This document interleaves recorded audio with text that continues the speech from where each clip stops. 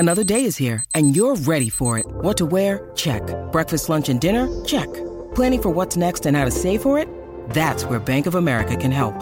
For your financial to-dos, Bank of America has experts ready to help get you closer to your goals. Get started at one of our local financial centers or 24/7 in our mobile banking app. Find a location near you at bankofamerica.com/talktous. What would you like the power to do? Mobile banking requires downloading the app and is only available for select devices. Message and data rates may apply. Bank of America N.A., member FDIC. From lunch through to tea, this is Afternoons with Staffy on SENZ.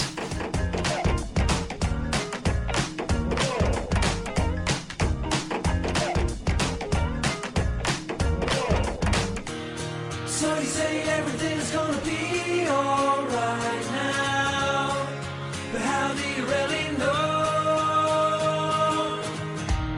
And I know everything's gonna be alright now, 'cause that's the seed I sow. Whoa. And the universe told me that's how I think I know. So you say everything's gonna be alright now, and that's how I know. I got a damsel in distress on my left, got a handle of finesse and no stress would be best. Yeah. Welcome to midweek, everybody. We're just gone midday. Good to have your company here. Just the 2 hours of me today, because the great show running it straight will be 2 till 3. And then 3 till 6 is the run home, and they are off site today. They're in Hamilton. Sam nods, Hamilton. So you can go down and see them, and they're in the casino building, catchment area. And the big boss, Craig Hutchison, Bingers, they're all there. Mark Richardson. Oh, it'll be great. Be great. What have we got for you for the next couple of hours? I'll tell you what we got. Very shortly, we're going to be talking about all this kicking. All this kicking in rugby. 92 kicks in general play, Chiefs Reds. And a huge rugby fan and analyst, friend of ours, counted every single kick in the game, including conversions, penalties, kickoffs, 122 kicks in a game of rugby union football. That's a lot of kicks. And is it the right option that they're taking? Very shortly, we'll talk to Dave Ellis, he's a skills coach, about what he's making of it. Been involved in the game long time, globally, right from school level, Northern Territory, Argentina, Ireland, Blues, the whole lot. He's not far away. Also later on today, Mark Howard, he's the wonderful host of the Howie Games. If you're into sports podcasts, get yourself involved in that. We'll be talking about the Ashes. And Ian Smith just informed me he's just done his very first IPL. See if he survived that. Well, he did because he's with us, but I'll get some reflections on the IPL from just a man that loves his cricket, loves his sport, loves his surfing. And one of his kids is called the Little Penguin. It's one of his kids' names. I think that's right. Dolphin? No, it's Penguin. So Mark Howard, after 1 o'clock, we'll have our TAB update. We'll have our What's Making News. We'll look back in the day. So much to look forward to, and lots of your calls and texts, hopefully, team. 0800 150 11. Really keen to get your thoughts after I've had this upcoming chat. And the aimless kicking, the box kicking, there's so much I want to talk about. This man, his name's Dave Ellis. He's a world-renowned skills coach. 20 years at IRANS, which is the International Rugby Academy, set up by Murray Mexted 20 years ago, and Dave Ellis has been a skills man ever since then. So everything from schoolboys to international players, coaches, etc. Coached alongside Pat Lamb at Connacht. They won the Pro 12 in 2016, and 3 years assistant coach at the Blues as well. He does a lot of coaching online, lots of programs, lots of international teams. Tap into his mind. So time for us to tap into his mind. He joins us now, Mr. Skills Coach Rugby himself. Welcome in, Dave. Hey, Staffy, how are you, mate? Nice to hear from you. Yeah, good to catch up with you again. Been a long time since I spent a few days down at IRANS at Massey University, and you were the skills coach down there. And there's a few things that have popped up between me and the listeners that I just wanted to get some clarity on. And I guess the first one I want to ask you about is the roles of the halfback first five in controlling the game and how that's changed, in the last sort of 15 years. Yeah, that's a real good question. I think with it now, because we're so forward orientated, I think the 9s and 10s really form a real guidance type role. There's a lot of making sure people are in the right places to maintain the attack, I guess. I remember maybe 2 or 3 years ago, the rugby public were bemoaning the amount of box kicks, and I think Faf de Klerk was the big exponent of the box kick and apparently was the best in the world at it. But for a lot of us, Dave, it's like as soon as you kick the ball, you turn 100% possession into 50-50. Is it as simple as that? In some ways it is, I think, mate, because it comes down to the accuracy of the kick. Like, we see it's super level and higher. You see a higher quality of kicks, but when you go down and you look at clubland, then the quality of the kick and the quality of the chase is not necessarily as good. So I think it's horses for courses with the kick. It's just a way of softening the defence because it's a defensive game these days. Yeah, and I remember, I think it was Robbie Dean's days, even with down there in Christchurch, and he said we'd prefer to win games without the ball, and they'd kick it down into deep and then trust their defence to apply some pressure. I feel like some of that might be sneaking back now. Yeah, I'd say we would have adopted similar tactics in some of the other teams I've been involved in too, mate. So, I've been in situations like that before where we've used the kick back our defence, especially if it's a team like I'll be doing something like that against the Crusaders, for example, because as soon as they're in your 22, you're in all sorts of trouble. Yeah. Chiefs-Reds game in the weekend, 122 total kicks, 92 of them in general play, and generally, and I haven't done the stats this year, generally the ball's in play for about 21 of the 80 minutes, which is alarming in itself. So even if it was 25 minutes in play, that's 4 kicks a minute. That is a lot of kicking. Yeah. It does frustrate me a little bit, a lot of the kicking we see these days. And some of it, I think, is a little bit of fear. Maybe the fear of ball in hand, and it's just becomes a territory type scenario, hoping for a mistake or, hoping to put somebody in the corner and keep them there. But like I said earlier, it's the quality of the kick is the important thing. Kicking is a great strategy, and it was introduced many years ago when Mick Byrne was involved with the All Blacks and Smithy, where the kicking game basically reared its head again, but it was tactical and it was well used. I think possibly we overused it a little bit these days. Yeah, because a number of the kicks, and I was watching the Blues game, and they have a real propensity to kick as well, but more often than not, they kick it and give it a lot of air, and I understand you give it air to give your chasers a chance, but the opposition are just catching it on the full, hardly having to move, whereas I feel like the Australians kick to space, kick to grass a lot better. And I just don't get when you get a player as skillful for a long time, Beauden Barrett, and it's almost like his first instinct now is the kick, and it's concerning me. Yeah, well, ironically, when I was with the Blues, we didn't kick enough. So there you go. I think it's a complete flip over. But yeah, you're right. We had a saying when I was in Europe with Pat Lam. We used to have the playground, which was the area that we'd want to kick to, but we always made sure that we didn't really want to. We wanted to find land, not hand. It was all about turning somebody around or just putting a little bit of pressure on their cover D guys to sit into situations where we wanted them to be. So yeah, ones that get caught on the full quite easily and then just get pumped back easily, you don't know. Yeah, and I think it was the Chiefs game right at the start of the game. It was just like backwards and forwards, up and back, and both kickers were kicking at about 50 metres, catch, kick at 50 metres, catch, and I was just like, what is this? Is it just kicking for an error? What is it? Yeah, well, it is kicking for an error. Yeah, or hoping that somebody's going to make who blinks first, like a gunfighter, basically. The guy that blinks first and decides to carry might do it in the wrong situation where they've got no support and they can get isolated.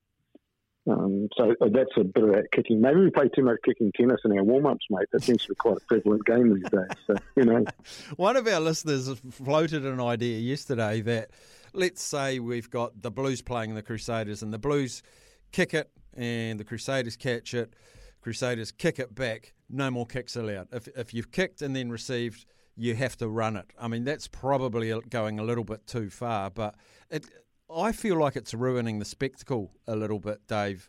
The amount of kicking is annoying the fan. Yeah, you're probably right, mate. I think it's, because from those kicks often there's errors and errors that come down to scrums, and scrums take time, and the whole thing goes to, we're not seeing the innovators, mate. This is the thing that's what I mean the most about the game at the moment, and I'm seeing it in club rugby, and I'm even seeing it in some of the kids rugby, is we're too scared to play. The wonderful flowing back plays seem to be a thing of the past. Everybody has 5-man line-outs, so there's forwards out in the back line, so what do we do then? We'll kick for possession, or the forwards will truck it up and we'll kick off the back of that. So I think there's a few more things we need to fix in the game, apart from just this kick fest that we're seeing these days. Yeah, I agree, and it's making it harder to watch. Like if you're, a Hurricanes fan or something, and they're playing, I don't know, the Brumbies, I'm not talking about last week's game, and they're behind and there's 10 minutes to go and then they kick, and I'm like, why are you giving up the opportunity to score points by giving them possession? Because Super Rugby, like you talked about high quality kicking in Super Rugby, I think the quality's quite low pretty much across the board, save for the Australians. And while they're not represented very highly in the semi-finals, I feel like they've got a little bit more nous when it comes to kicking for space, kicking at the right time, kicking at the right people, turning people around, whereas New Zealand teams just to be catch the ball, kick the ball, see what happens. Yeah, you could be right there, mate. I don't know, maybe it's something to do with the Aussie rules background, or a little bit of spatial identification that they get from games like that, where you understand not only the space wide, but the space in behind as well. So it could be the reason for it, and possibly the general public over there, because rugby union really has to fight over there to compete with the other sports, and they've got to keep it appealing.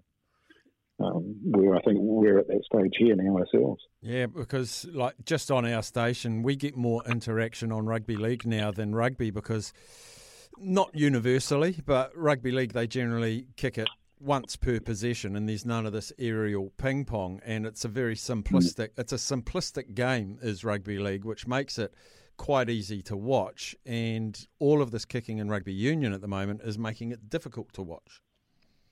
Yeah, well, I'm a die-hard rugby man, and I find myself watching some of the just league highlights lately on the TV, and there's some great running lines, and people think it seems to be far more exciting, which I think back in the day, rugby took some great leaps forward to make our game more exciting, but now, if you're right, I think it is probably the kicking and the scrummaging, and I'm watching schoolboy rugby just recently, and the first three games, first three tries in the game were maul tries.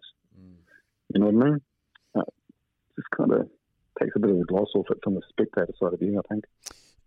The other thing is, like, one of my bugbear titles or phrases is we've got to grow the game. I think we need to improve the game, make it more palatable, make it more, can't wait to watch this game. Whereas I find myself with rugby, and I'm like you, I'm dyed-in-the-wool rugby as well, but you turn the game on, and after 15 minutes, you've seen the ball in play about 3, and it's been kicking in scrums and lineouts.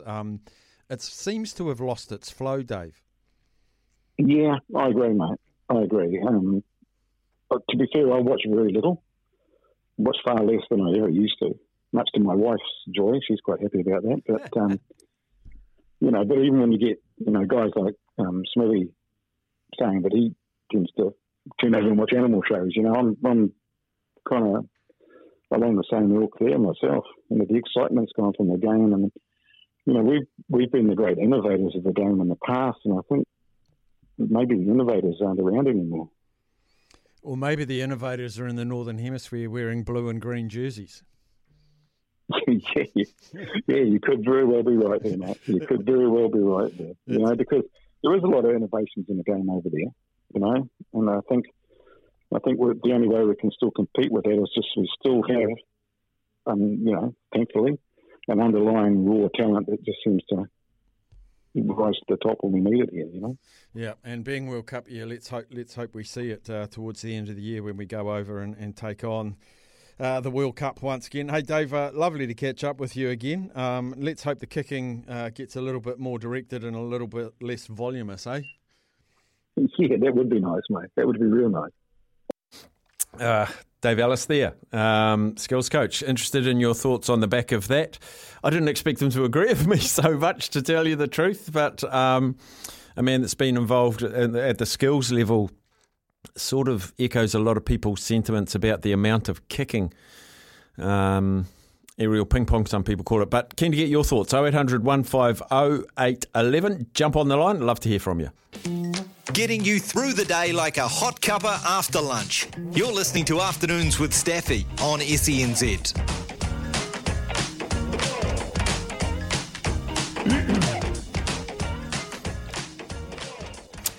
To the phone lines we go. 0800 150 811. Love to hear your thoughts. Dean and Dunedin. G'day, Dino.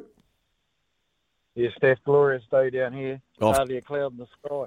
Mate, it's even beautiful in Dunedin when it's cold and wet. Oh, it doesn't matter, mate. We've got a roof. We don't really care. That's it. We're not going to get wet. We're running rugby. But I listened to that kicking thing, and I don't know, mate. I don't like really comparing league and union. Like, the tackle count is what makes league a great game to watch. Mm-hmm. 'Cause imagine if there wasn't one and one team won 100-0 every week because they had the better team. They've made their way through that salary cap thing unbelievably, and they'll just hammer everyone. So, I don't know. It's a difficult one because they kick a lot for the corner on the fifth tackle or put a bomb up, but you're guaranteed to get the ball back if you hold on to it. So it makes it great to go up and down the field. It's like watching tennis. Your head goes from one side to the other. But for me, union, I think there's a couple of things they could probably do. Like, now that the skill set of all of the players is through the roof from when I played in the 80s and 90s, why don't they go back to having the backs 10 metres apart from the breakdown, from the scrum and ruck and all that sort of stuff? Give you some space. Yep. And all of a sudden, you see a lot better spectacle attack-wise. And the players all involved 100% fitter, like I said earlier, and the skill set's twice what it used to be. So the game would improve, would turn on its head instantly with that simple change in the rules. I like it. I like the innovation. And interestingly, Rugby League didn't used to have six tackles back way back in the day. And they brought in the six tackles. And they brought in the defensive line have to be right back. I mean, the rush defence, while it's really effective, it's spoiled a spectacle to a degree. If you put them back another 5 metres, that rush defence becomes far less effective and we see better attacking play. Well, it's not effective at all. Like, you're going to imagine if someone with the class of Wanga, McKenzie and Barrett, just to name our ones, like the rest of the world got sensational 10s as well, but just for that little bit of more time and space, it'd be so much better to watch and such an easy thing to implement. But the other thing that's a real quandary for me, and it sort of defeats the whole purpose, I believe, in playing Super Rugby whatsoever, other than just players beating the living daylights out of one another. They did it last year. They named the All Black team and put 14 Aucklanders in it, and then Razor Robertson showed Farrell how easy it was to break them down through the midfield. Why are you naming an All Black team when there's a final to play? Surely that should be an All Black trial. And the thing that would really annoy me as a player, A, you're over the moon so you can relax. And they'll say they don't, but they do because they're humans. And the other guy's pissed off because he hasn't made it. So you've spoilt the final spectacle just through human emotion. Why not wait a week? What's a week to foster? It's nothing. He's not going to get the play. He'll get the players that aren't involved in the final maybe a few days earlier. But it doesn't make a lot of sense to me. Maybe it was a World Rugby requirement. I don't know, but it doesn't seem right, does it? They did it last year. He doesn't need them a week. Give them a week off. They all need a rest, for Christ's sake. So he gives the ones that are having a rest. See, that dumbs down that idea of them needing a rest. So he takes them for a training camp. The players are sick to death of training. They're battery hens now, Steph. They look forward to going and playing golf. Why is that? Because they're away from the damn game. I reckon even with the rest in the players, they should make it mandatory that the Friday night team stands down their All Blacks until Thursday, and they don't come anywhere near the place. But the guys we're talking about, they still play Saturday.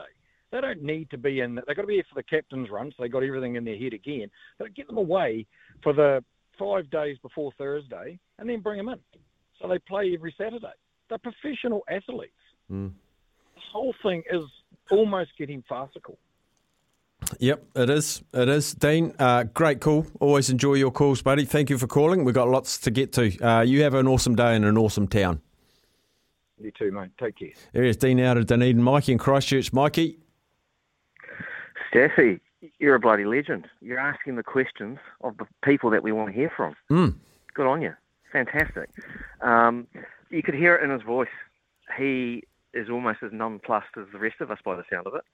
Yeah, I expected a bit of pushback from him, and I didn't get it. But no. Yeah, he sounded kind of almost sort of down. I was like, oh, okay. So this is what it is. Because those prizes, I mean, so the Rian's Academy, I'm assuming, gets younger people are probably going through their processes of, rugby and stuff, and then they come into the teams, and the teams are like, nah, just kick it. Yeah. So maybe all the things he's teaching is coming to naught. I mean, I said this the other day. I got really pissed off with, and this is not picking on Bowden because everyone does it, but Bodie's within his half does his mindless kick. Waratah catches and scores. Richie Mwanga did it against at a crucial part of the game. I think the 60th or 70th minute against the Chiefs. Mackenzie gets it, belts down, passes it, scores. I'm not against kicking per se. It's mindless kicking. Yeah, same here. I'm still bitter about John Mitchell's side, and they didn't pick Andrew Mertens, because in that quarter when we got knocked out through the intercept try, if you had Mertens on the bench, and he was very good at those wiper kicks. I've said this till I'm blue in my face, but bring him on for the last 20, kick it down, get us out of our half, get us down there, and then we got 50-50, or at least you can compete in the line out, And now we have the advantage of these 50-20s and 50-22s, and no one that I can see, certainly on this side of the Tasman, seems to be utilising it. I'm with you. We used to kick to get out of trouble, and now we kick and we get into trouble. Yes. Yes, that's literally against the whole point of it, right? Yeah. So, I'm looking forward to hearing some of what the other callers think. It's a good topic to think about. And it'll be very interesting to see how because I think Brumby's going to bring a very big kicking game against the Chiefs if they have any chance of winning. But it'll be an intelligent kicking, I suspect, anyway. Yes, I do too. Too. Good stuff, right. Mikey. Cheers, Thanks, bud. mate. Let's go back to Dunedin and talk to Cliff. G'day, Cliff. Staffy, how you doing? Good, thanks, yeah, Cliff. It was an interesting discussion. The guy certainly was agreeing with you. This idea of putting box kicks up in your own half, hoping that somebody is going to drop the ball. You can't really pressure the guy enough, and if you give them any sort of room, they'll just run it back at you. But it seems to me that early in the piece of the game, it tends to be one up, one down. Both sides are doing it early, hoping that the other team make mistakes. I mean, good Canterbury teams and the Crusaders over the years, they didn't play with the ball, and they would punish you when you made a mistake. But just this aimless, the 50-20 was brought in, I suppose, as a way of attacking. If you could get the ball in just inside your own half and bang it into the 22, you could get a line out, an attacking line out. But back in the 90s, teams wanted the ball and would move it around the field well. You don't have to give the opposition the ball. And if you're going to kick it to them, and if your chase isn't that good, you could get, they'll penalise, they'll come back at you stronger than, But yeah, the way the game's going, I can see why no one's watching it. It's too slow. Setting up a line out seems to take a couple of minutes, and the scrums are similar, even not longer. And if they're just going to keep kicking the ball all the time, it just makes a boring game. So, yeah, got to use the ball. I love rugby as much as you, Cliff, but I'm just finding you can be watching a game for the opening 15 minutes and nothing's happened. Nothing's really happened because it's all this jockeying. I think they're waiting for the other team to get tired so that you can open them up. And if they don't tire and they keep a solid line, it doesn't do that. You're just gonna keep kicking the ball back to each other. Some teams can wear you down early, and you might not have great replacements to come on, and they'll beat you up in the second half and put 40 or 50 points. But if it doesn't go like that, and you don't really want to watch a game that ends up 48 to 12 or to 10, something like that. You want a good, tough game the whole way through, where teams are going at it with the ball in hand more than kicking it, and that's where it is. Yeah, it is. Cliff, appreciate your call as always, my friend. Enjoy your weekend. Oh, enjoy your night, your day, your afternoon. Whole shebang. We'll take a quick break for news. We'll get to Zaid and Darren after the news. Give us a yell, 0800 150 811. Let's go. Well, listen, Buster, you better start to move your feet to the rockin'est beat of madness. Yeah!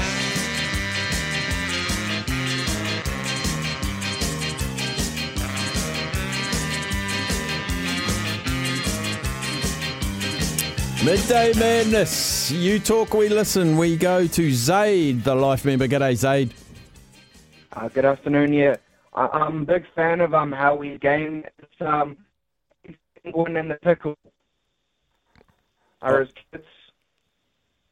Oh, Zaid, you're in that place where your phone goes all croaky. So if you can hear me, you go to that place where your phone doesn't go croaky like a frog that's been at a nightclub for 3 nights in a row, and give us a call back and you'll be straight back on. In the meantime, we'll go to Darren in Aussie. G'day, Darren. Hey, Staffy, how are you? Yeah, good. Did you take a double dose of common sense tablets this morning, did you? Maybe. Yeah, I've got to agree with you massively. Like, I watched the Chiefs game, and seriously, it was boring. And they're not even, the guys aren't even, running up trying to shave off 5-10 metres and then kicking. They're just standing there. There's no one within cooey of them. I don't get it. I thought these guys were professionals. They're not debutantes. We're not watching, club rugby or college or high school rugby or something like that. I don't know. And these are the best players that are doing it. Yeah. Like, you quite often see Damian McKenzie will take the kick and he's got no one within 15, 20 metres of him, and you can see him scanning, and then he kicks it. And I'm always filled with hope. Oh, he's found some space, and it goes straight to the wing. And I'm like, you had time to line up and you've kicked it straight to him. And it's not just DMAC, it seems to be all of them. Oh, Barrett, yeah. I mean, you'll see the fullback doesn't even need to take a step. Yeah. It's like he's gone, mate, I'm just going to kick it to you. You might as well point to him. So I don't understand. I mean, it's like we say, if you do that to the Crusaders, good luck, because you're going to get done. Yeah. It's, I mean, and I don't know, we had a public holiday in Melbourne, and all I did was go around gardening and yelling at my plants because I was still absolutely livid about the Hurricanes game. Yelling at your plants, that's magnificent. Well, I was yelling at the weeds and sort of having a go at my feijoas that weren't really growing too well. So, yeah, I was just, words couldn't describe it. I was just dumbfounded from that one. I know I did listen to you video discussions on Monday because I was curious to see what you thought. But yeah, I mean, I hope that the games this weekend are a lot better. But the kicking, if we do that in the World Cup, Ireland, France, there'll be a few other teams. They'll just say thanks very much. Yeah, thanks for the ball. Why give away? And the other thing that gets me, Staffy, you're down by 10. There's 8 minutes to go. Why the hell would you kick it? I know. You need points. And to get points, you need the ball. Don't give it to them all the time. That's what I don't understand. Like, surely the coaches up there I'd love them to pan to the coach and just see the coach headbutting the wall. Yeah. Just like, I'd love it because I'd go, great, it's the players, there's a miscommunication, we can work on that.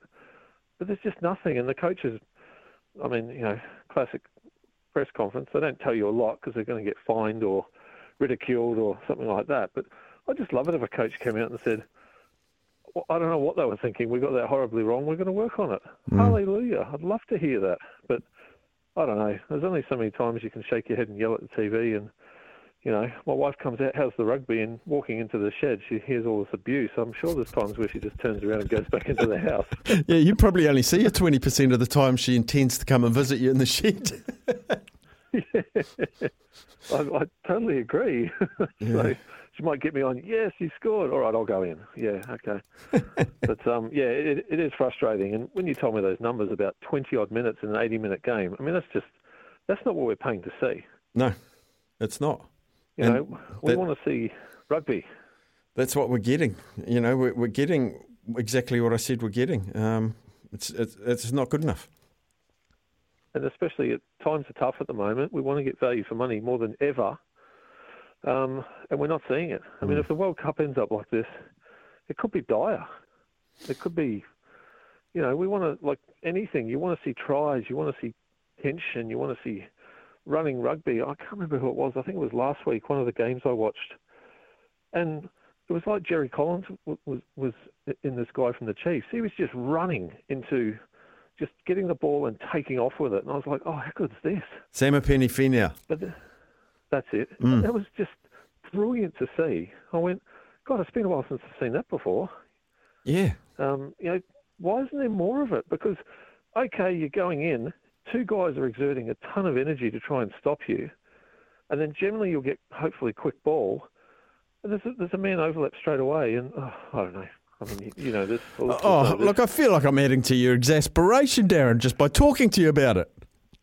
The only thing that's getting me through your topic today is I'm doing the push-up challenge, and I've got 218 push-ups to do. So every time I get really annoyed, I just go smash 20 push-ups. so, good work. That's it.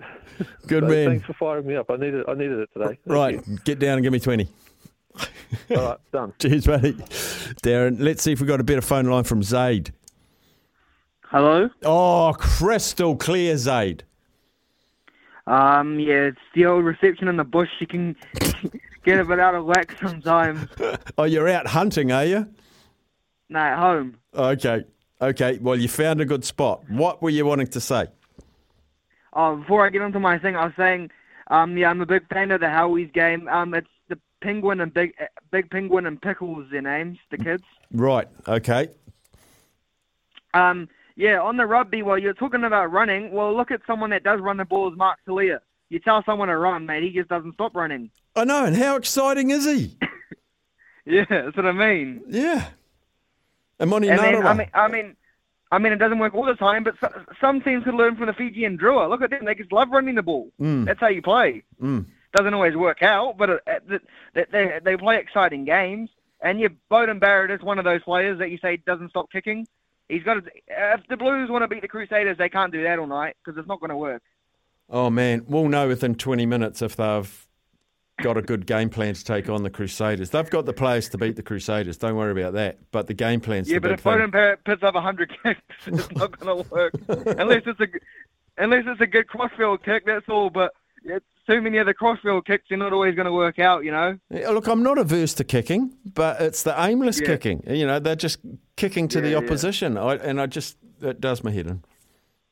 Yeah, and I don't know what that Chiefs-Reds game, were they playing soccer or something? What were they up to? I know. I'm wondering if Barcelona might sign some of the players. What did you say, 92 kicks? 92 kicks in general play. Oh, my God, that's so many. I know. Oh, well, there we go. Zaid, good to hear. That's why old Super Rugby's going to decline when you're kicking that many times. Oh, well, go the Blues, Zaid.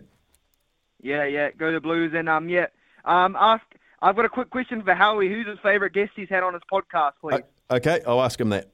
Thank you. I like Volkanovski, but yeah, all good. Thank you. All right, brother. See you, mate. There's Zaid. One more before the break. We go to Ross in Auckland. G'day, Ross. Hey, Staffy. How you doing? I'm great, thanks, Ross. Yeah, I think the Kiwis have been blessed a bit too much with running rugby. You need to follow the rest of us South Africans, and we're used to the old kicking rugby. We grew up on Mornay Stain, so it doesn't get much better. A good old 6-3 score line's good for us. Oh, go back to Gerald Bosch and Nas Borta. But here's the thing. You Springboks kicked bloody well. We don't. We kick a lot. But the South African kicking game was brilliant. Yeah. That's what my point was leading. I mean, a stat that everybody, hates and nobody will believes is that obviously the team that kicks more usually wins games. And I also, watching it, I was also wondering how much of it is actually down to the fact of that, New Zealand rugby picks up on the fact that, that they've been caught in now in recent times that, they're trying to play this form of rugby, but it can't translate to international rugby because you have less space. It's more of a defensive battle. And I just want, having watched the Super Rugby this year, I'm wondering how much of that is a directive to say, we need a stronger kicking game. We need a better kicking game because obviously we're not going to waltz into a World Cup, which they've found that, you've got to kick more. You've got to give possession away more because the running rugby is not going to beat your defenses of Ireland, of France, and so forth. And whether it's a more of a directive, say, well, we need to be better with our kicking. Obviously there's quite a bit of it that is aimless, but I wonder how much of it relates to the fact that they realize going into World Cup, Damian McKenzie, who might be key, needs to kick a bit more. Moanga needs to kick a bit more. Barrett. I wonder if a lot of it is directed at the fact that they know going into a World Cup that, the team that kicks more generally wins games, I wonder how much of that is a factor. I take your point, but I think the key thing here is kick better. And if kick more, if the kicks are good, I've got no problem with kicking more. Yeah. And you and I can kick a rugby ball. You and I can do that. And we're not going to be at the World Cup, but kick better, kick strategically. Yeah. Yeah, I wonder if it's also a part of it is it's second nature to the, they're not known to do it. So I think part of it is like, I've got the ball. They naturally would be thinking space, let me run. But that's why I just think sometimes, especially someone like Damian McKenzie, sometimes it feels like he's not playing to his strength, and that's why I'm saying, well, naturally his instinct would be to run. But I wonder if he's got to work on it. If it's one of the points he's got to work on. To be in the All Blacks, easy his kicking game. And obviously, it's kicked better, but surely if there's space, go for it. You should be back to play your natural game. That's my only concern with the All Blacks heading into a World Cup is that some of these players will be asked to play roles that is not what they normally would, and that would be challenging. Like they talk about Talia. Talia's a classic example. He gets the ball, he runs straight. He makes the space, Even in tight spaces, he finds a space, which is sometimes I think you overthink a problem that's not there. You just need to fine tune it and tweak it for the World Cup. But I'll take all these kickings if they want to bring it to the World Cup and going to bring it to Mount Smart in a few weeks' time. I'll take that here gladly. Bring it on. Kick to Cheslin Colby, please, all day. You're a great rugby man, Ross. Really enjoyed this call. Thank you, sir. No worries. You have a good day. Take care. There's Ross out of Auckland. Speaks a lot of sense. We'll come back in a minute. Helping you tune out your annoying workmate. You're listening to Afternoons with Staffy on SENZ.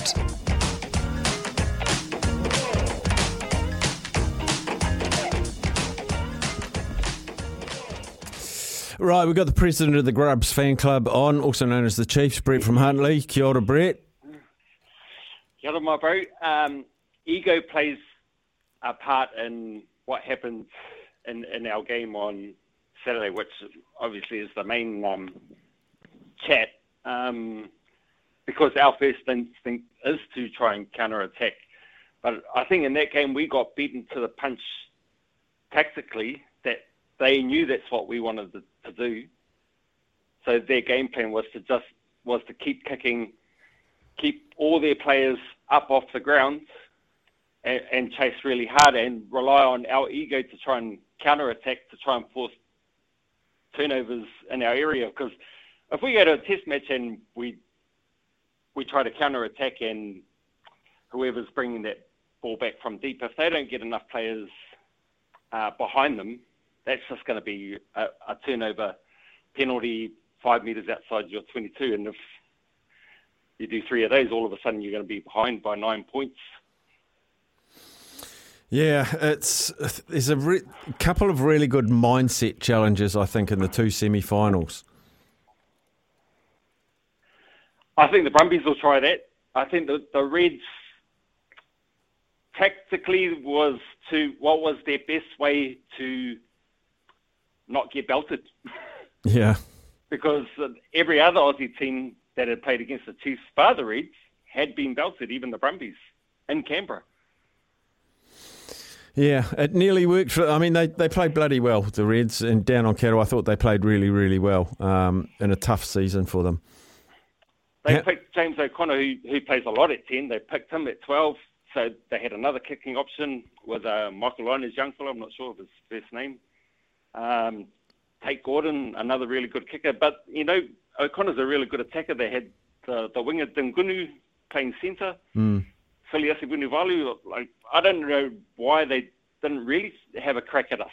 Fraser McWright, who's their number 8 there, he had a storming game. Harry Wilson, yeah, he's brilliant. He is brilliant. But Brett, we're about to crash into an ad break, so I don't want to be rude and I want to politely say thanks for the call.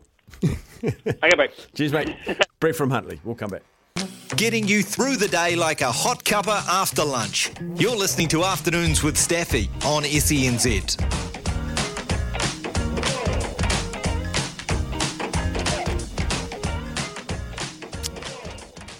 Had some good text messages, and one from Junior. Gone are the days where counter-attacking was what drew people to rugby. The days Cullen and co would choose to run first before considering kicking. Maybe consider rewarding tries from deep within your 22, an extra 3 points, 2 points on your own side of halfway, and 1 point from beyond the 22 to promote running rugby. Rugby is too defence-orientated these days. The risk of playing attacking rugby should be rewarded. The bigger the risk, the bigger the reward. That way, scoring from a line-out drive is limited as well. Thank you, Junior. Lots of good text messages, which I will intend to get to before we wrap it all up. There's more kicking than running, because now everyone can turn the ball over in the tackle, not just the flankers. That's true, the threat of turnovers. Mark Howard of Howie Games fame talks Ashes after the news. Getting you through your workday 1 hour at a time. This is Afternoons with Staffy on SENZ.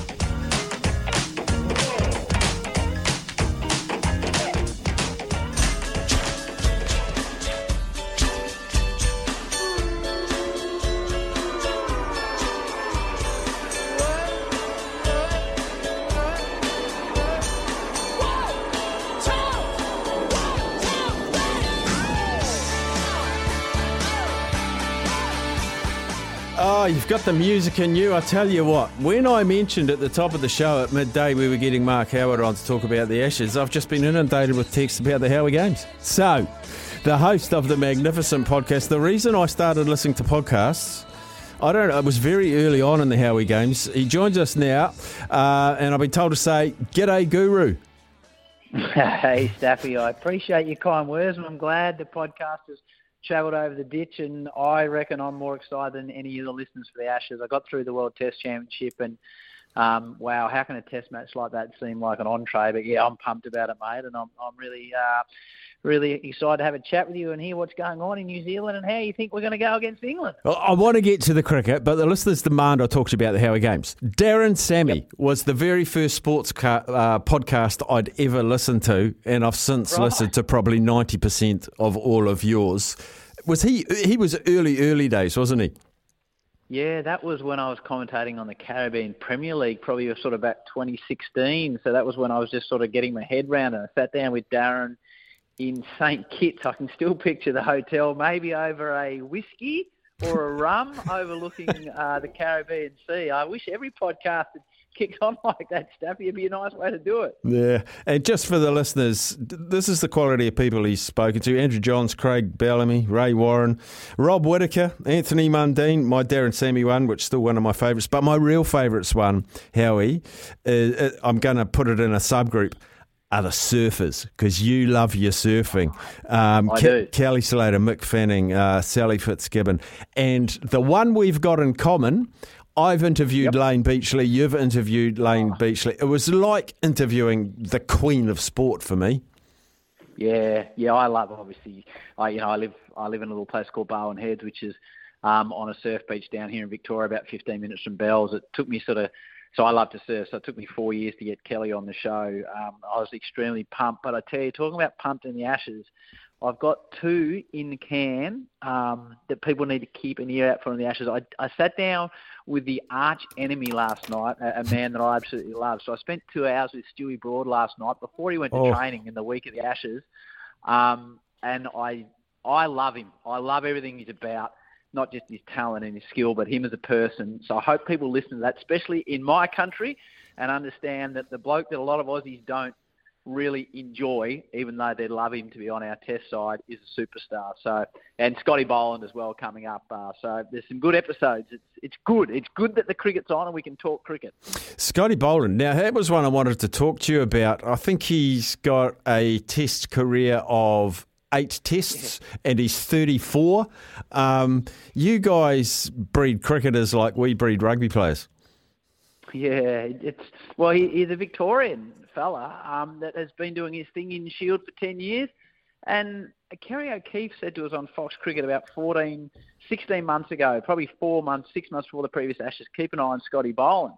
And we're like, Scotty Boland? And Skull picked him. It's still sitting at the MCG watching him take 6 for 7. I was very fortunate to be in the box the night that he started. So his first 2 wickets and then the next morning for 4 wickets. So I was in there for all 6 wickets sitting next to Michael Vaughan and Mike Hussey. And when he took that 6th wicket, we were obviously going off our chops. Well, Vaughanie wasn't, but Mike and I were going off our chops. And Huss turned to me and he said it in comms, if you go back, he said, Howie, what is happening here? And it was a perfect summation from Huss that none of us really understood what we were seeing when Scotty destroyed England. And, you know, he did the job in the World Test Championship, and that's obviously the big question about who the Australians pick in their bowling lineup, because the rest is settled. But I don't know. It's keeping me awake at night. What do you reckon? I reckon it's keeping Josh Hazlewood awake at night too. Has it come down to those two blokes? Well, I think it does. England have got a similar scenario with Mark Wood or even Stewie Broad, who they go with. So, you know what you get from Cummins. You know what you get from Boland.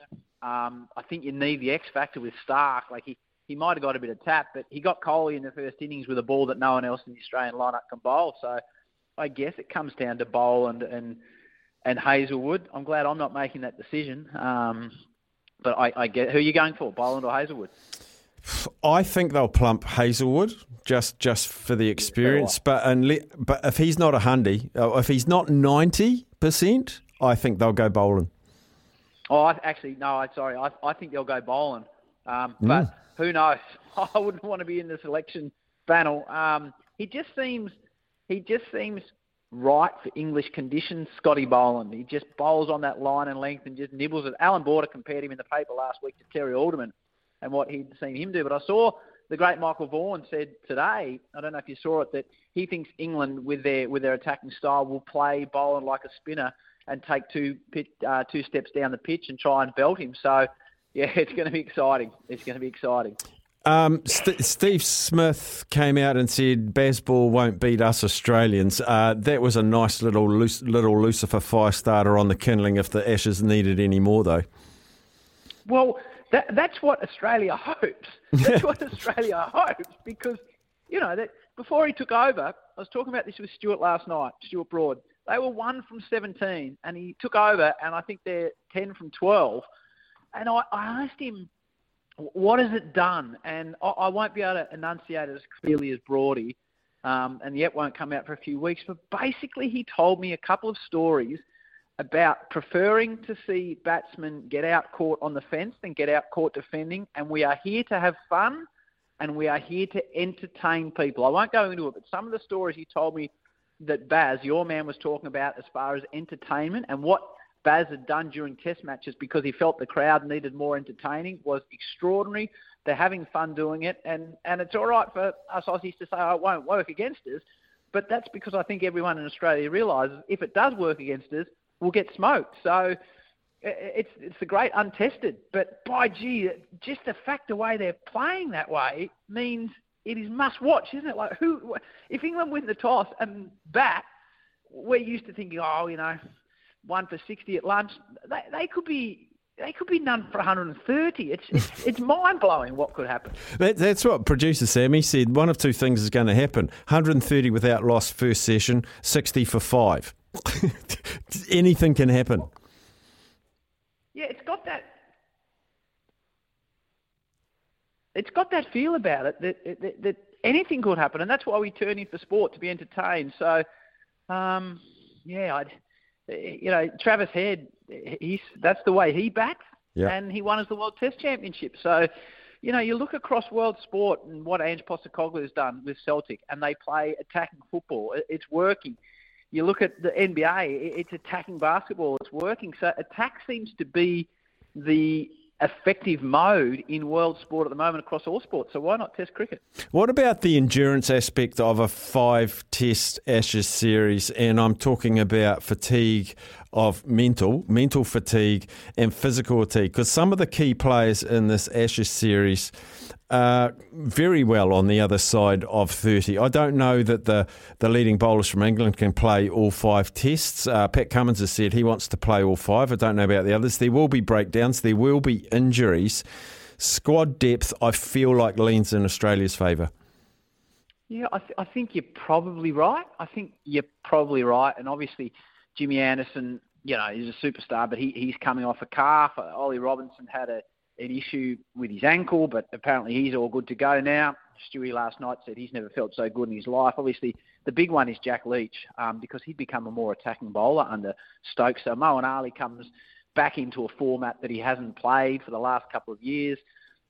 I think you're right. I think it looks so even that if you lose a key player, it as England have with Jack Leach, it has a massive effect. So if you've got the squad bowling mentality, they've got Wood, they've got Broad, they've got Anderson, they've got Tongue that took 5 wickets against Ireland. So they're looking pretty good as well. But if you get a Glenn McGrath-style scenario, tripping on a ball and doing your ankle the morning of the test, it could have massive ramifications for the whole series, as you say, Staffy. As a New Zealander sports fan, I do love the Ashes. I'm just wondering, like the cricket mad nation of Australia, where does the Ashes sit? Now there's the World Test Championship, there's World Cups and all that sort of thing. Is the Ashes still the jewel in the Australian cricket crown? I think it is. Yeah. In fact, I've no doubt it is. I've been privileged enough to see India beat Australia the last 2 times here, and that was just next level cricket. But I think it's the one we look forward to. And in some ways, the home Ashes is fantastic. But it's the England Ashes that you sit down and there's these amazing grounds that you've grown up reading about, the Low Oval or Edgbaston or Headingley or Lords, and the pomp and ceremony that comes with it, and all of a sudden the ball's moving around still on the second day, and it's Alan Border winning 4-0, or it's Michael Vaughan beating Australia. It's just got those such historic stories. Stewie Broad not walking to Agar, Alderman getting all the wickets, Steve Waugh in '89, punching it through the covers and blossoming him as a Test batsman. I think that's where Australian cricketers are forever remembered, as their performances in the Ashes. So I think as a nation, that's what we really enjoy. But I think I probably enjoy the England Ashes more than the Australian Ashes. There's something about, can you punch through the lunch break as a supporter, mate, to get through to the next session and all that type of thing. And yeah, it's but you can obviously hear the enthusiasm in my voice about how excited I am about it. Mate, you're reeling off those grounds, and I'm just thinking striped blazers, Pims, asparagus rolls, polite applause. You cannot, not enough money can buy you tradition, and it's irreplaceable, and it is the home of cricket. Lords is the number one. It's the Indianapolis 500 of cricket. You can't replace that, and therefore I agree. Like, I love watching cricket being played in Australia because of the time zones, but man, beating England in England, and we don't have an Ashes for the Black Caps. You got the Ashes. It's remarkable. Smithy asked me to ask you how you survived the IPL. Well, tell Smithy that I loved everything about the IPL. I was entranced by the country, the people. Tell Smithy I ate more naan bread than even he could have got through, which is not an easy thing to do for a man of my size compared to the great man that is Smithy. I love the IPL. I think it's going to change cricket, though, Staff. I think I left Australia thinking all this talk about Test cricket being overrun or dominated by franchise cricket is probably not right, but I came away, not in a negative way, just being so impressed and so just seeing how the players are treated, and not just what they're paid, but how they're treated and respected. I think it's I don't look at it as a threat to the game, but as an addition, it's going to put pressure. I noticed Rohit Sharma saying wouldn't it be great if we had 3 tests for the World Test Championship? But where are you going to carve out a schedule to whack 2 more tests in there? So yeah, no, I loved the IPL. But does New Zealand now go for England, since they are captained and coached by a couple of Kiwis? It's extraordinary. Yeah, look, I think some people's colours have changed. It's like, it's like here's the rules of being a New Zealander, and it's stamped in your passport. Is in rugby, you cheer for the All Blacks and anyone playing England, and in cricket, you cheer for the Black Caps and anyone playing Australia. Yeah, that hurt. I might not have come on your show if I'd known the full sophistication of it. I'm riddled with honesty, Howie. I can't help myself. but how good is it that a bloke like Brendan McCullum, and I said this to Stewie last night, you know, I'm staying up to watch England-Ireland after the lunch break in a neutral test match because I want to see Harry Brooks strike at 100, or I want to see Ben Duckett make 200 off 190 balls. So I think we owe a massive credit to, we do. So let's be honest, Brendan, the way he has transformed Test cricket, and it'd be great to see every nation play like this because that's what you want to see. You want to see the ball flying around and the bowlers getting an opportunity. So well done to Baz. Like, what a great man. And the service he gave to cricket on field, I think he's being doubled, tripled, quadrupled by what he's doing. Because there's no doubt, mate, if England succeed like this, then everyone has to start playing that way because that's the natural way of sport, isn't it? If someone comes up with a new approach and it works, then everyone wants to copy. Absolutely. Yeah, he's left big footprints, whatever he carries on to do. I've got some questions coming from the listeners. You're a popular guest, Howie. Must be Mum. She's on holidays in New Zealand, isn't she? We've got a life member of a show, Zaid. He said, can you ask him how Pickle and the Big Penguin are? Yeah, no, the Pickle and the Big Penguin are well, thank you. They are the stars of the podcast. For those that don't listen, I have an 11 and a 13-year-old who I always ask a question of the guest. And the son asked Stewie Broad last night. He basically said, Stewie, I'd love to see you get lots of wickets but lose the Ashes. So that was a testy one to get across. So please let that listener know that they're well. Thank you. Excellent. Staffy, can you please ask Howie who... his favourite, he said couple. I'll give you your favourite 3 Howie Games interviews. Oh, gee, that's like choosing between my son and my daughter. Yeah. It's probably my son at the moment, but it was my daughter last week, but they won't hear this. Okay, Luke Longley about playing with the Chicago Bulls. Loved that one. Jordan. There's a gentleman very early on called Jack Jones, which is not a reflection of the podcast. Jack played VFL football for Essendon and won premierships, but his talk and discussions about courage and mateship serving in Papua New Guinea in World War II and what mateship really is absolutely blew me away. And then of more recent times, Kelly Slater. It's hard to go past Kelly. Whether Kelly. It was a good interview or not, it was just me chatting with Kelly for 2 hours, which kept me happy. So there's 3 to start with. But you mentioned Robert Whittaker. I know nothing about UFC. His descriptions of what's involved in that sport really blew me away. Long one's been sent in by Huey, so I'll read it. Yep. Howie, you spend a lot of time alongside the Aussie cricketers, calling their games, having them on the podcast, etc. What is it about being an Aussie cricketer that gives them so much confidence? Against India, they had a hostile crowd against them and relished it, thrived in it, and they're going up against the same very hostile English crowds, and they haven't won since 2003. Will the players get a little extra something from that cauldron? It's a great question. The only way I could answer it is I find dealing with the Australian cricket team, they are a great bunch of individual people. Not cricketers, but people. Like Mitchell Starc will come up and give you a hug every morning of a test match. Nathan Lyon wants to chat cricket with you anytime. Pat Cummins is respectful. When you see him, he asks you how your family are, how your kids are. So I think for me, that they are great blokes.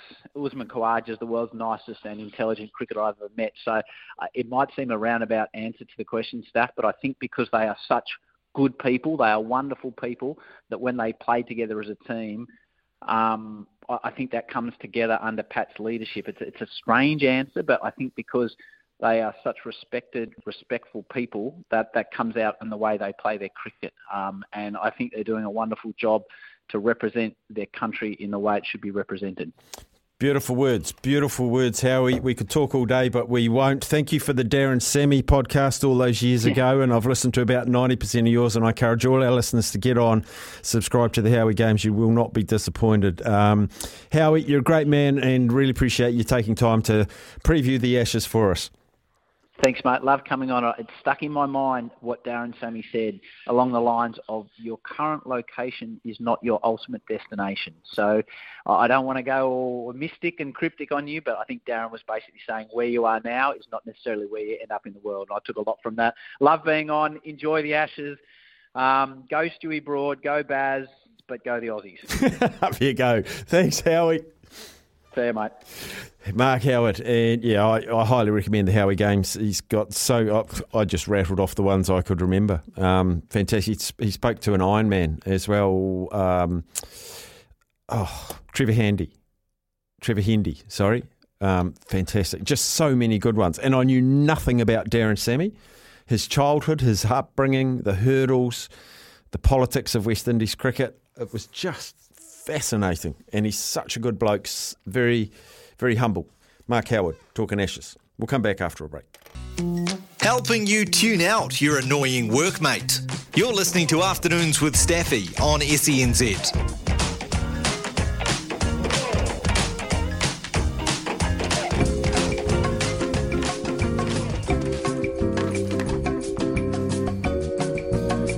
Oh, that music can only mean one thing. We get to dream a little with our eyes. Bailey's Property of the Week. This one, it's a rare find. It's offering a pristine 6,500 square metre canvas with native trees dotted throughout the surrounding farmland. The property is well prepared with good boundary fencing, rolling contour and a large flat building site for easy construction. Additionally, there's plenty of space left for landscaping, planting, family spaces. Carl Davis and Lee Carter, they're out of the Bailey's Hamilton office, and the current owners of Lot 2, 3315 State Highway 2. They've run an organic farm there since 2008 and a successful retreat since 2019. You can't look past the property's legal access to a quality water supply to the Stony bottom stream, and it surrounds the property. This location is as central as it gets. Lots of school options nearby, including Hauraki Plains College, so you can take your kids. Farm life with schooling. Lots of fishing hotspots, and the township of Thames is less than 32 k's away. Further afield, you can reach Manukau, Hamilton and the beaches of the Coromandel, all within 85 k's. What's that, an hour? Hour 10? This sizable and enviable location is a must-see for anyone looking to establish their dream lifestyle in a peaceful, idyllic setting. So you go to Bailey's. I'm doing it in real time. Baileys.co.nz. Enter. And then in the property listing number, you put in 231 3013. That's wrong. Oh, there it is. Magnificent. So get in touch with Carl Davis or Lee Carter, Bailey's Hamilton, BAYLEYS.co.nz, and the property number 231 3013. You'll be happy. Is that a cidery pop potential, Sammy? Cidery? What was the location? It's State Highway 2. It's 30 k's from Thames. So you got rural, but you've got access to Coromandel, you've got access to Hamilton, you've got access to everything. So you probably could grow some apples, to be fair.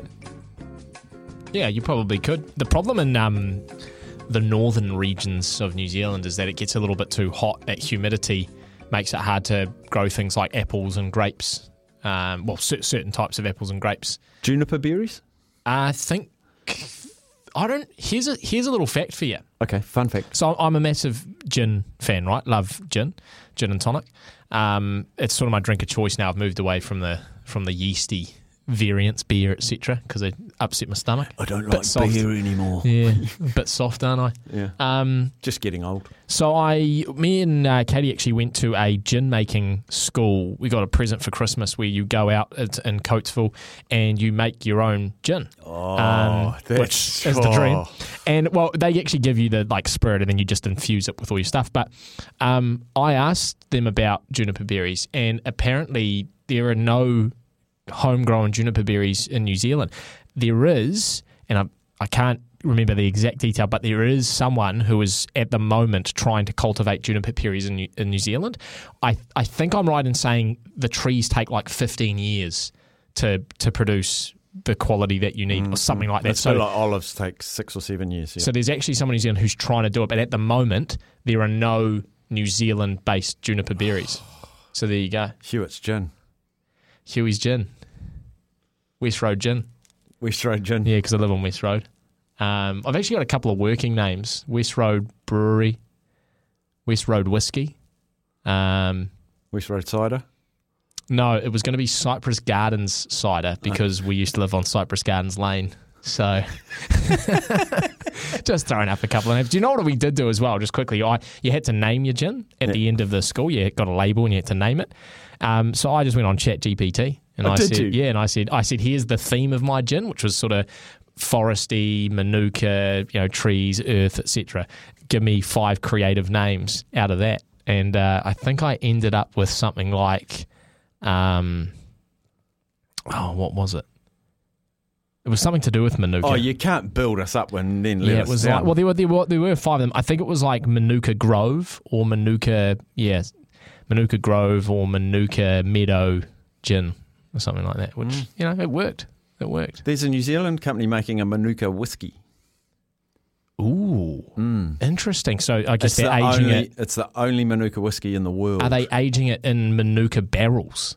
I'm not sure how they're getting it, but surely they're aging it in Manuka barrels, which is amazing. My mate was over from overseas, and we went into the fine wine company just to get a bottle of wine for his dinner that night. He was meeting friends, and they had it on the counter and had a little tipple, and me oh my. I'm not a whiskey person. I'm actually very interested in how they do that because, they there's a very specific, like oak barrels is what they often do whiskey and wine in, because very few timbers can do what like oak does, and that is expand and retract over the seasons. And that's, people don't actually know this, but that's how whiskey, that's why it ages for so long, like 15 years, is it needs time for all of the whiskey to soak into the wood and come back out again. That's basically what it's doing. It's soaking in and out of the wood as it expands and retracts. And only very few woods do that. So I wonder if they're using Manuka barrels, if Manuka can do that as a wood.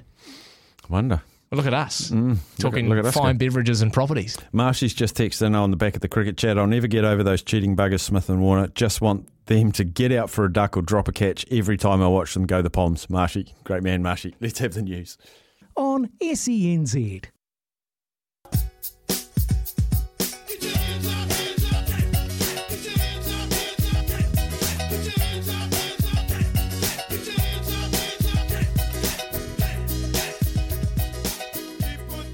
Pick you up on the Pumawari Highway. Paulie Mawari, welcome in. You're from the TAB. TAB.co.nz. You can download the app. You can look at the website. They're pretty much the same animal.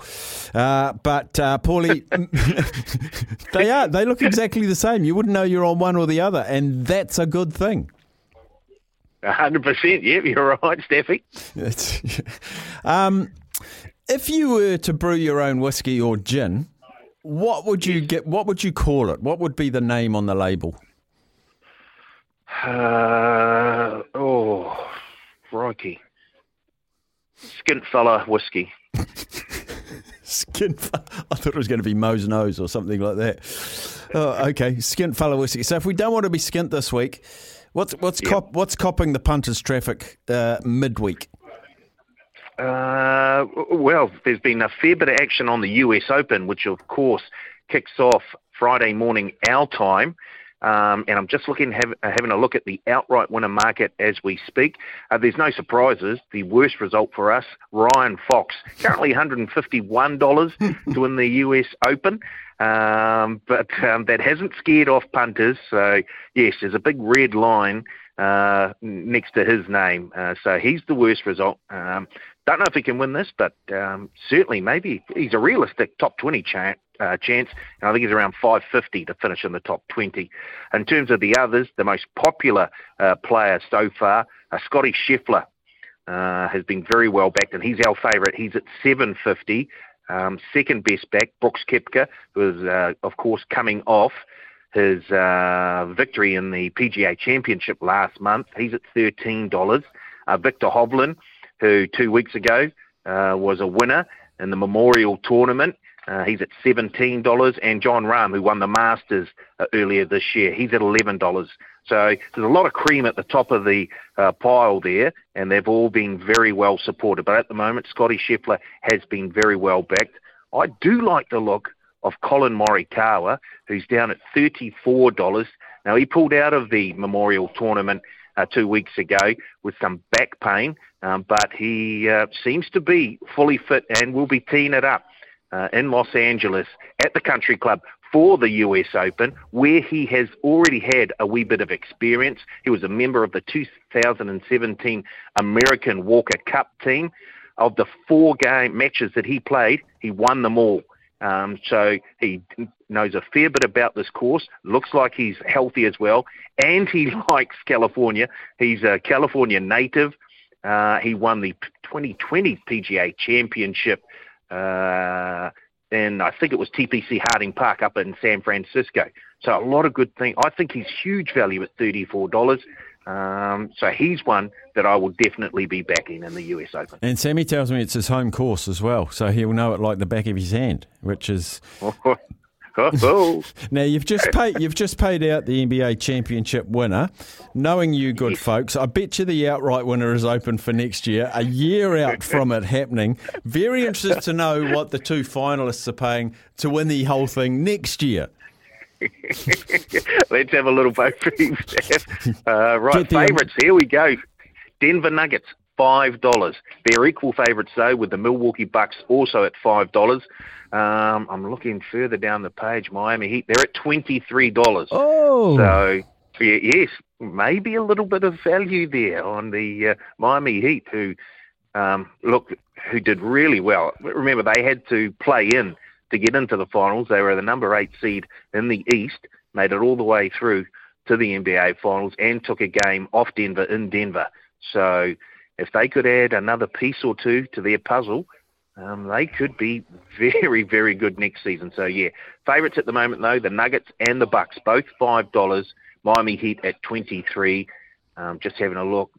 We've already had a wee bit of money for the Golden State Warriors, who have been very, very popular over the last 5 or 6 years. They're $12 to win the NBA championship.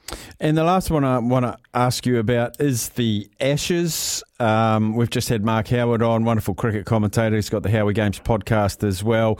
Of course, he's cheering for Australia, but this one, just with the influence Brendan McCullum's had on the English team, the anticipation around this one is incredible. And I think the first test, I think one team's going to win it easily, but I don't know which one. Yeah, well, I can tell we're just having a look at the overall series winner at the moment, and Australia are $1.83 to win the series. England are $2.55, and the draw is at $7.25. Look, there's been money on both Australia and England in that series winner market. So obviously, with Australia coming straight off that World Test Championship victory, they'll have a lot of well, I've never seen an Australian team that was short of confidence, but they'll be boosted even further with that win against the Indians in that World Test Championship series. But England have been in just a fantastic run since Baz McCallum took over as coach of their Test team. So you can understand why we've had support for both teams at the moment. The boys have also got a number of boosted markets for the series as well. One that's been very, very popular, Scott Boland, who was super impressive against the Indians in that World Test Championship. Him to be the top series wicket taker in the Ashes, it's been boosted from $7.50 out to $8.50, and punters have jumped on. I reckon there'd be some people who have taken the power play, Dave Warner, to get 3+ ducks during the series. It's $17. I mean, you'd be happy if it happened, but you'd be wealthy and happy if it happened. I'm sure there'd be quite a few Kiwis cheering for that to happen. Well, he's going to have 10 turns at bat, probably. Mind you, if he makes 3 ducks, he won't play all 5 tests. But yeah, a lot of good power plays there. I do love them. Hey, Paulie, good catching up with you, bud. Enjoy the rest of your day. Very good, Steph. Have a good one, mate. Cheers, mate. Paul Mawadi, you get to the tab.co.nz, but it's even easier. Download the app, you get a little tile on your phone, you hit that, it's open. Happy days. Happy days. Do it responsibly, be 18, please. We'll find out what's making news shortly. Ladies and gentlemen, I've just been handed an urgent and horrifying news story, and I need all of you to stop what you're doing and listen. What's making news around the world? You're about to find out. You most certainly are. I was actually going to bring this up with Paulie Mawadi, and I'm going to ask you about it, Steph. Have you heard of the Phil Jackson 40-20 rule? And I'm not talking the great game of rugby league with the 40-20 So Phil Jackson... I might keep going. You probably have. The Phil Jackson had a theory, right, that you would only win an NBA championship if you won your 40th game before you lost your 20th. Oh, okay. So you have to win your 40th before you lose your 20th. Now, I'm going to take this on board because the Denver Nuggets finished, they won their 40th before their 20th. They fit the bill. In fact, only 3 teams this year fit that bill. It was the Nuggets, the Celtics, and I think the Bucks. So the winner had to come from one of those 3. I think that's how you, maybe at the start of it, well, not the start of the season, but midway through, that's how you can pick your champion. It's just which teams get to 40 before the 20, and then that's your shortlist, right? I like something to look at. Every champ over the last 42 years has hit that mark, except for just 4 teams. Now, that's pretty good odds when you think about it. 4 out of 42 are the exception to the rule. The 2021 Bucks, the 2006 Heat, the 2004 Pistons, and the 95 Rockets. Everyone else, 40 wins before their 20th loss. Just bank that in the back of your mind. All those stats that they bring out on ESPN, like, they've never won a title on a Friday when it's raining outside and it's, it's the 13th or whatever. Think about the 40-20 rule and think about Phil Jackson, the greatest coach to ever coach the game. Someone in Philadelphia, unrelated, has stolen a 300-pound cannon. You know how they have those cannons like at war memorials just sitting out there? And they've generally iron cast them, right? Like they've put them through a sort of paint system that just makes it look plush and nice. It's completely unfunctional. But someone has stolen it from the historic Fort Mifflin in Philadelphia. 300 pounds is 150 kegs. It's a heavy cannon. It's a big cannon. And the people of South Philadelphia don't have anything to worry about. They did have to release a statement, though, saying that it is not work. Oh, sorry. It does work. They do have something to worry about. The cannon does work and is potentially dangerous. I thought it said it didn't work, but it does work. How about that? How about having a live 300-pound cannon in your backyard? Free to use at your leisure. November illegally. Wow. You could, you'd cause a lot of fireworks. Speaking of cannonballs and actually cannibals, if I may, because the state of Nevada, very American feel to what's making news today, the state of Nevada is under attack right now from millions of ferocious, cannibalistic insects. Saw the photo of them. They're basically grasshoppers or crickets. And they eat humans? No. They eat each other. Oh, so here's the thing. They're called Mormon crickets. Do they go around door to door and knock on your door? And I wonder do you if have some time? Do you have some time to hear about Papa Grasshopper? They just eat each other later in the day. Technically, these short-winged katydids that resemble fat... I just need to get through this because we don't have a lot of time. That resemble fat, flightless grasshoppers grow to be 2 inches long, eat more than 400 species of plants. So there's just a lot of them around, which is sort of the problem in itself, Staff, because no one wants crickets overtaking their town. Aside from staining homeowners' properties with feces and leaving behind mountains of fallen soldiers, toothed Mormon crickets also cannibalise the dead. That creates a whole different mess. Because they leave behind the remains of the dead. So it's just an all-round mess for Nevada. Shocking. They might be cheered up by the fact that the Las Vegas Golden Knights are about to win the Stanley Cup, and they can go celebrate with the grasshoppers in the streets. Finally, a child prodigy is just 14 years of age. Karan Kwasi has announced news on LinkedIn. He's 14 years old. That he has taken up a job with SpaceX. He is the youngest graduate, I think it's in America. He is the youngest graduate in America at 14 years of age. He was just 9 years old when he was studying a maths degree at a local college. And he transferred 2 years later to Santa Clara University at age 11, interned for several years whilst researching in artificial intelligence. And at 14 years, graduated with a bachelor's degree in computer science and engineering, and is now SpaceX's youngest employee. Let's get him on the show. Can try. Do you want a fact? Yeah, yes, you've thrown me, Mark. Nikola Jokic finished the playoffs averaging 52.9 combined. That's points per game, rebounds and assists. Sure. 52.9. Second most in NBA history. Wilt Chamberlain, number one. Mm-hmm. Nikola Jokic, number 2. He's breaking records up the wazoo. He's only like 23 or something, isn't he? 23, 24, could be wrong. Do you want a fact from me? Yeah. I don't know if I've told you this before. It's obvious once you hear it. Do you know the brain is the only thing in the entire universe that's named itself? And that's not all. I actually have a follow-up to that. Do you know no one actually knows who named Earth? Yeah, I don't. No. No one. There's no record of who first named Earth. Let's call that Earth. Yeah, but the brain did name itself, though. You just amaze me every day. Here's what happened back in the day.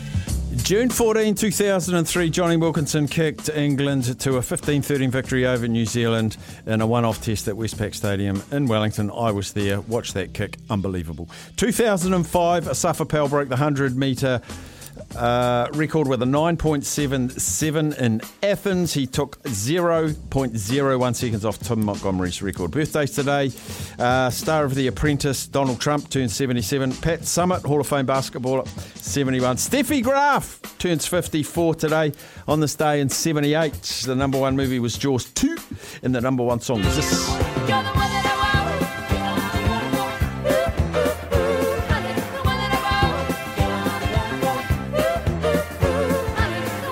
Thank you, Sammy Hewitt. You can't go home yet. You're jumping into the studio with Running It Straight. Tohu Harris, captain of the Warriors, and Tony Kemp out of Newcastle. Newcastle? What's he doing there?